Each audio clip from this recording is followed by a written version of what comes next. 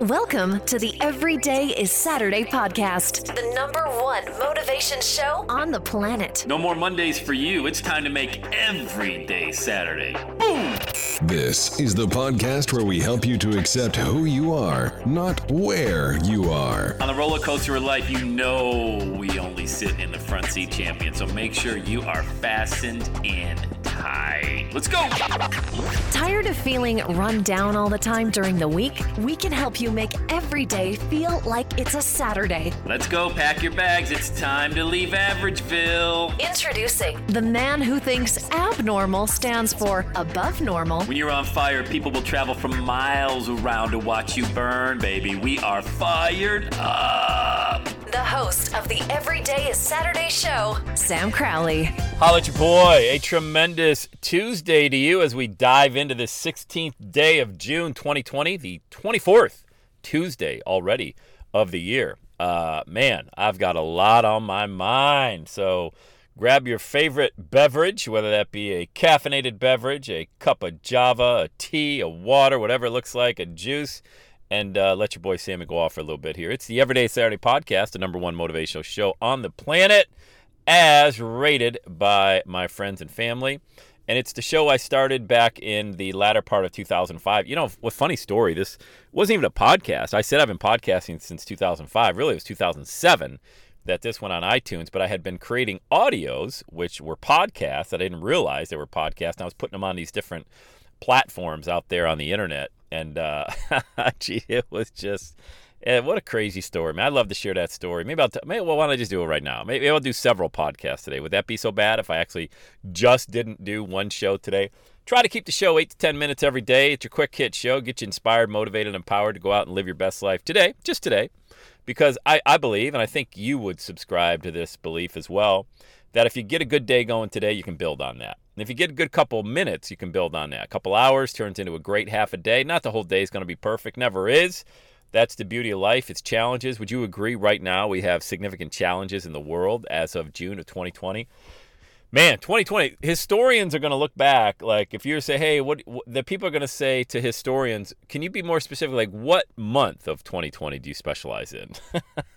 As we look back and what the crazy times we live in. But when I look back, back to 2005, it was a very sketchy time in my life because as I'm creating this podcast, it's funny. This is pretty wild. So I had no idea I was going to talk about this, which is really what my show is all about. I hit the record button, and some of you, I think, when for example, if you book a call, and the whole way I earn income is I send people to my calendar. They go to launchwithsam.com. And they book a call with me when they're ready to launch their brand. Their every day is Saturday, whatever that looks like to them. You know, I've coached my man Ron Jones, the network anchor in Atlanta. I've coached my man Ian. You heard him on the show recently. Made 13, 14 grand over the past month. We've been working together. Luke and Angeline and all of these amazing people. And I can't even start naming because then I'm going to forget some, and that's even worse. It really is. I'm that guy that starts naming. Have you ever done that? You start thanking people, and then you're like, I know there's more. I'm forgetting. That's the danger. So I just thank all of you that have, coached with me one-on-one. And what's pretty wild is that I've never really changed the format of the show. When I first started recording audios, I would hit the record button and just start talking. And 15 years later, I'm hitting the record button. I've just started talking. It's kind of my brand. Trust me, I've gotten a lot of advice from people. You should do more interviews. I don't want to do interviews. Everybody does interviews. I don't want to do interviews. I don't want to have a co-host. I don't want to have advertisers. I think that's a lot of people are shocked I don't have advertisers and sponsors on the show. And I think everybody loves that. Have you ever listened to a podcast where it takes 5 minutes to get into the actual podcast because they're reading? The one thing I do ask, and I don't do this enough, would you please leave a 5-star rating, whether you're catching the show on iTunes, Spotify, Stitcher, iHeartRadio, wherever you get this podcast. Can you pause it even right now or make a note at the end of this to leave a 5-star rating for the show? I ask that because it helps a lot. It mainly helps people find the show, better ratings, better success with a podcast. And then what it also does, it shows there's relevance, to the show. I don't sell anything on this podcast. I do this for you. I do this for the ratings, for the reviews. And I think I've been stuck right around that 800-900 range, at least in the U.S. I know there's international platforms, but wherever you are, wherever you're listening to the show, would you make a note at the end of this particular show to leave a 5-star rating wherever you get your podcast on iTunes, Spotify, Stitcher, or anything? That would mean a lot. That really does. So when I first started, I remember I was thinking about this morning. I went on a run. I've been biking a lot lately. I bought a bike for $500 off Facebook Marketplace, a Trek. Is it an FX1? I'm not even a biker. It looked nice. Here's how I do stuff. In the moment, does it feel good? Yes, do it. Why? Because, I'm going to regret not doing it. And I knew I was just at the bike store, and I talked to the guy. I've had Susan's bike. We got her a little tricycle. Had to get that tuned up. But we buy everything off Facebook Marketplace. Don't buy anything new, especially something like that. So we got our great Schwinn, and we had it tuned up for $50 or whatever. She loves it. Then I bought a bike, and the ad was ridden one time. Bought it. My husband bought it, rode it once. We had another kid, and we just don't have time. I totally get that. That's the story. That's the power of a story. So many people spend time trying to frame their story in the right way. Like, oh, does this sound good? Just tell the story. Don't worry about professional copywriter. You'll have time for that. The way I train people when we start working together, get to 50 grand. All right, get your brand, get to 50,000. Once you get to 50,000, then you can start spending money on your funnel and building products out and doing a membership site. But everybody does it backwards. You want to spend all that money up front on a membership site when you don't even know if people want it, number one. And number two, it's a lot of money and a lot of time.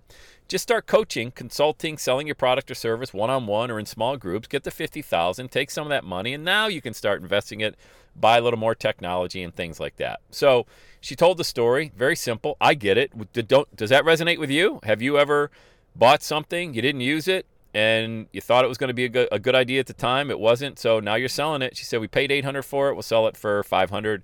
And I was like, great. And I don't negotiate that stuff. If I want it, I want it. I buy it. I was going to give her $500 right then and there. So it was actually $550.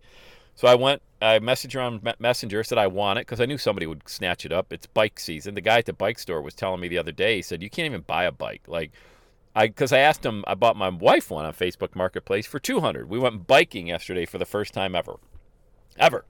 Been married 22 years, never went biking together. And it was amazing. I loved it. Now, we can only go a couple miles because my wife isn't in that type of, she's just not used to biking. She had probably ridden a bike since she was 12, But I felt that it was a great day for our marriage. And I always want to try to, my wife is very intentional about dating. We don't get a chance to go out to dates like a lot of people do and have that glass of wine and go out dancing. We can't do that. We have a 5-year-old who still is, especially in quarantine with coronavirus, very immune compromised, special needs. Can't have just any babysitter babysit her. How about that back to back? Can't have anybody watch her.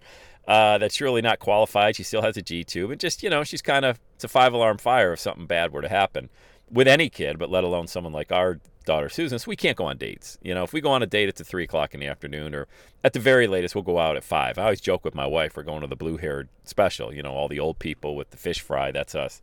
But, hey, you do what you do, man, and we got it better than a lot of other people who can't go on a date because maybe they're broke or maybe they don't have a significant other. So I'll take it anytime I can get. So we went on a bike ride yesterday. It was amazing. And I think about all of this. I think how far I have come in my life to be able to bike to be married, number one, to be able to have somebody who actually stuck with me this long, this many years, since 1996, we went on our first date. We saw Mission Impossible June of 1996, the original Mission Impossible in Niagara Falls, New York. That's where I used to live, North Tonawanda, New York. And I just think of all of that. And I was thinking about that today, and I was thinking back 15 years. I was on my run this morning, and so I went biking yesterday. I went biking last night with my daughter Madeline. I went biking by myself. I'm biking. I love it. I haven't ridden a bike since I was 13. I haven't owned a bike. So I went on a run this morning. I'm thinking, man, I remember when I used to go running in 2005. And by the way, this podcast is going to go over 10 minutes, so I'm probably going to cut it here and do a part 2, maybe even a part 3. I just like to keep these shows around 10 to 12 minutes for you. So I'm going to keep going with this story, and then we'll cut it, and I'll do a part 2 for you, all right? But I remember back in 2005, because I really think right now, I've got so much on my mind I want to share with you, and I really think this will help you, regardless of where you are in your journey. And it was 2006, so I had quit my job in May of 2005. The Quiznos didn't work, went bankrupt, lost $300,000, had to go back to the job. And now, fast forward to the summer of 2006, and everything changed. I was about to get a bonus check for about $40,000 to $50,000, which let me tell you right now, I'd never gotten a bonus that high. But I was back in sales, and I crushed it. I wrote 300% of my sales objective, was the number one salesperson, and blah, blah, blah. Everybody hated me. Everybody was jealous. Everybody thought I was getting fed the good leads and all that stuff. See, that stuff, guys, let me tell you. Whenever you find success at any level, there's going to be snipers and haters and everybody. You're just going to have to deal with that. And I look back now, And I just laugh. Like, I don't have any ill will towards them because at the time I'm like, what the hell is your problem? Like, I'm working. I'm not working 8 hours a day because I don't have to. I'm working 3 hours a day, and I'm enjoying. I mean, life was never better than it was after that bankruptcy because I had no credit, so I had no debt. All I had was my mortgage and a car payment, and I had 3 kids under the age of 5. So that was my main why. Like, that's why I was about to get a bonus check for 30, 40, 45 grand, something like that. Crazy kind of money. I'd never had that single lump sum payment. But now I was itching to get out of the job again. I could start to feel that. And I was like torn in my mind. I'm like, man, what are you doing, Sam? You're going to make 100 grand working 3 to 4 hours a day. Like, you've got the life. You wake up. You don't have to be in the office anymore at 5, 6 in the morning.